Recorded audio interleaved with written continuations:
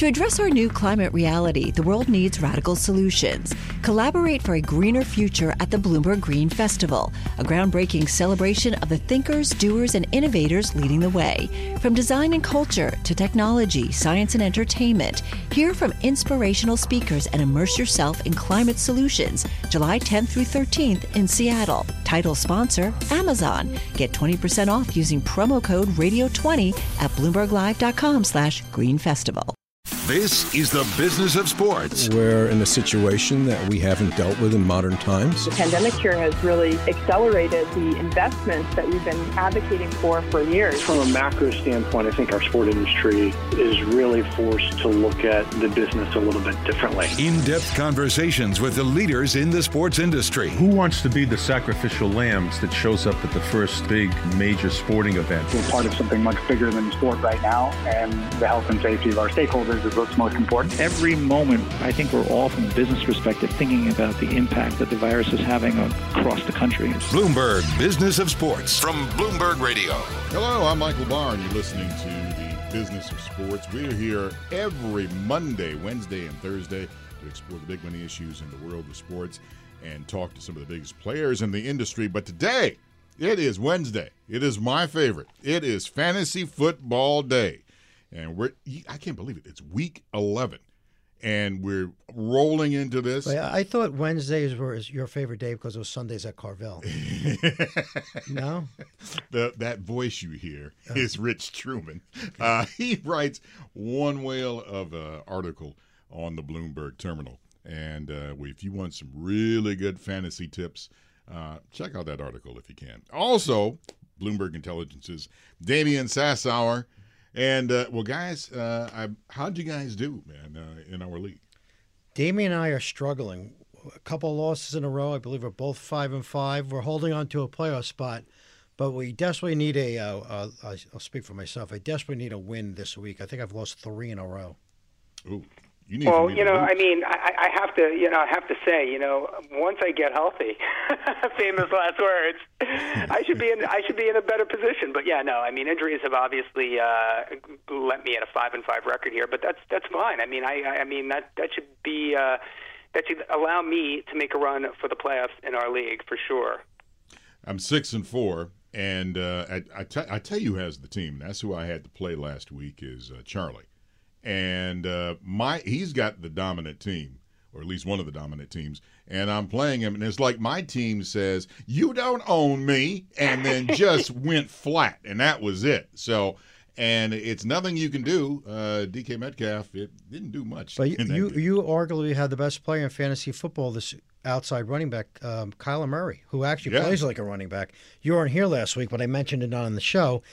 Going into last week's game, he was on pace for 16 rushing touchdowns and 1,000 yards rushing, and he's a quarterback. And he had 2 more rushing touchdowns last week and a throwing touchdown.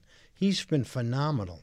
And now I think there was also the week, too, where Nick Chubb, this was a football decision, by the way, folks. He was going to run in for the touchdown, and he said, no, I'm not going to do it. And, of course, if you're rooting for, Cleveland to cover the spread, or you have Nick Chubb, it's like good in the end zone. But it was definitely a football decision, unlike what happened in the Buffalo game. And that is what you call a bad beat. But hey, what are you going to do anyway? Well, I mean, you had to say it, but I mean that Buffalo game. Look no further than DeAndre Hopkins. I mean, what an unbelievable catch! Probably the best play I've seen in the NFL year to date, and one of the best catches I've ever seen by any receiver. Quite frankly, I mean, he is just he's nasty. He's filthy. Yeah, as I looked at it, I'm like, oh my goodness! It's like, I mean, the Cardinals are in first place. I mean, who would have thought that at the beginning of the season? Yeah, David Tyree is seeking his autograph, but that's another story. Let's get into some of the picks we're talking about this week. Quarterback, and one big move that has happened because of injuries. Drew Brees, Saints, he is out, has some cracked ribs, and the doctors said, listen, be careful because you could do some damage to your lung. So famous Jameis could be in this thing here, Damian. I agree with you. Famous Jameis is back, right? I mean, look, when Brees went down last year, it was all about Bridgewater. We could see if Winston can slide into that same role.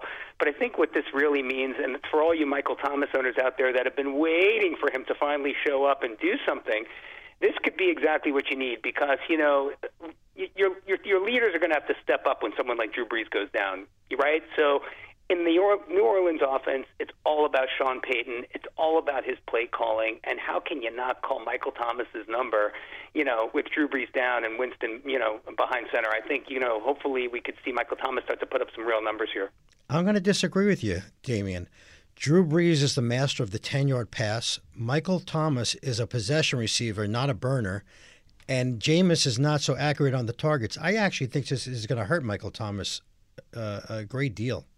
Well, it can't hurt him much more than he's been this year. So Very I guess true. I'll take the glasses half full. Certainly it's great for Alvin Kamara. I mean, you would think they're just going to run him into the ground, but they're going to make the playoffs. They're going to try and I think reserve what's left in the tank until Brees gets healthy. So that means they're going to lean on some other players. Look, I see Michael Thomas. He's still, despite what you're saying, and it's all true about him being a possession receiver.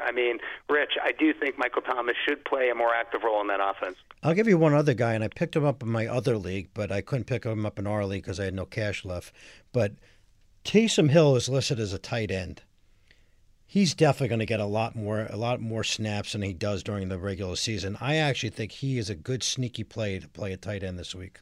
Which leads me into stuff on your article about the value plays because you're very good at it. Do you have any good value plays? You always have good value plays. Well, actually, last week I was a little disappointing, but I'll give you two sides of the coin. Last week I had an article that said, here's some players to maybe target that might be a little undervalued. I recommended Tom Brady, who was coming off that 3-interception game against the Saints. He had a great game. I did mention DeAndre Hopkins, and people might say, oh, how can I get DeAndre? But he had 2 or 3 games where he had 2 or 3 catches each. And I also recommended Godwin on Tampa. In that aspect, my picks were good last week, but my actual game picks were not so good except for Brady. But one pick I like this week in value, and it's to your heart, is DeAndre Swift of the Lions. Yes. He's clearly established himself as the number 1 running back now of the Lions. And last week he had over 20 touches. He had over 120 yards, including 1 receiving touchdown. I like him as a value play this week. I agree with you, Rich. And, Damian, that's one thing about the Lions' backfield I always was puzzled about. Well, you weren't quite sure who was going to emerge as the starting running back, and is now DeAndre Swift. Yeah, no, you're absolutely right. And look, Marvin Jones is making a bit of a resurgence at wide receiver for Detroit. But I think what's interesting. You talk about backfields and not knowing where the ball is going to go next. I look at that Tampa Bay backfield. My goodness, Fournette and Ronald Jones. Both of them actually putting up some decent numbers last week. We all saw that 98-yard sprint down the center of the field from Ronald Jones last week. But, I like him. I think, so long as Tampa Bay, makes this push toward the playoffs and they have something to play for, I like the backfield in Tampa Bay. Take your pick. If it's Fournette, if it's Jones, that remains to be seen. But, I like them both, and I think they're going to play a role in a flex position on most fantasy squads as we enter into the playoffs here. I tell you what, guys, another running back. And how did I miss this guy? Because he's been playing well for several weeks now. Miami, Salvon Ahmed. And he's been playing well. And I'm like, he's still open in our league, and he's open in about 50% of leagues out there. Boy, a lot of people are going to be spending a lot of fab money, Rich, for this guy. It's funny. I went to get him last week on Sunday afternoon because I was trailing in my other league, and he was taken like 20 minutes before I picked him, and he actually had a good game. Yeah. He's good, but Myles Gaskin will come back probably in a couple of weeks, so he might have a short shelf right now. Well, I got to tell you, I'm surprised you guys let me take Wayne Gallman in our league. Wayne has now had 2 pretty good weeks in a row. And so, for a guy when, I had Carson on the shelf, I had Miles Sanders on the shelf, Gallman played a big role for me. So, it's amazing. Even in a league where, we have very deep rosters and you're not, the waiver wire is somewhat limited, you could still find some value there. And if you kind of wait it out 2 to 3 years and looking out there, some of these players definitely can come through. Nyheim Hines is another one that jumps out. I have an interesting question for you guys. My article last week talked about players that you might want to try to get that are undervalued. So I took a look this week of players you might want to trade at a peak value. And the one player I'm going to mention, which most people would never trade this guy, but I'm just going to bring up a couple of facts. Dalvin Cook. He's definitely by far, he and Alvin Kamara are by far the two best running backs this year in fantasy. If you look ahead to the playoffs, which in generally is weeks 14, 15, and 16, the Vikings play the two best defenses against the run, Tampa Bay and New Orleans. The other team they play is the Bears. The Bears held him 96 yards on 30 carries. So just an interesting, you probably can get the world for Dalvin Cook, but he's got 3 real tough matchups in fantasy playoffs. And keep in mind, he also is prone to the injury bug. So just a possibility if you have him and we're looking and we're depleted in other areas, you might be able to get a boatload for him. Osage County, Oklahoma is getting a lot of attention right now. It's the setting of Martin Scorsese's latest film, Killers of the Flower Moon.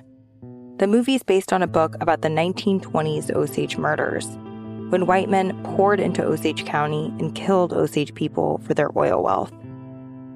I'm Rachel Adams Heard, the host of In Trust, a podcast from Bloomberg and iHeartMedia. For over a year, I was reporting a different story about other ways white people got Osage land and wealth, and how a prominent ranching family in Osage County became one of the biggest landowners here. Their ranching empire was built on land that at the turn of the century was all owned by the Osage Nation. So how'd they get it? Listen to the award-winning podcast In Trust on the iHeartRadio app, Apple Podcasts, or wherever you get your podcasts.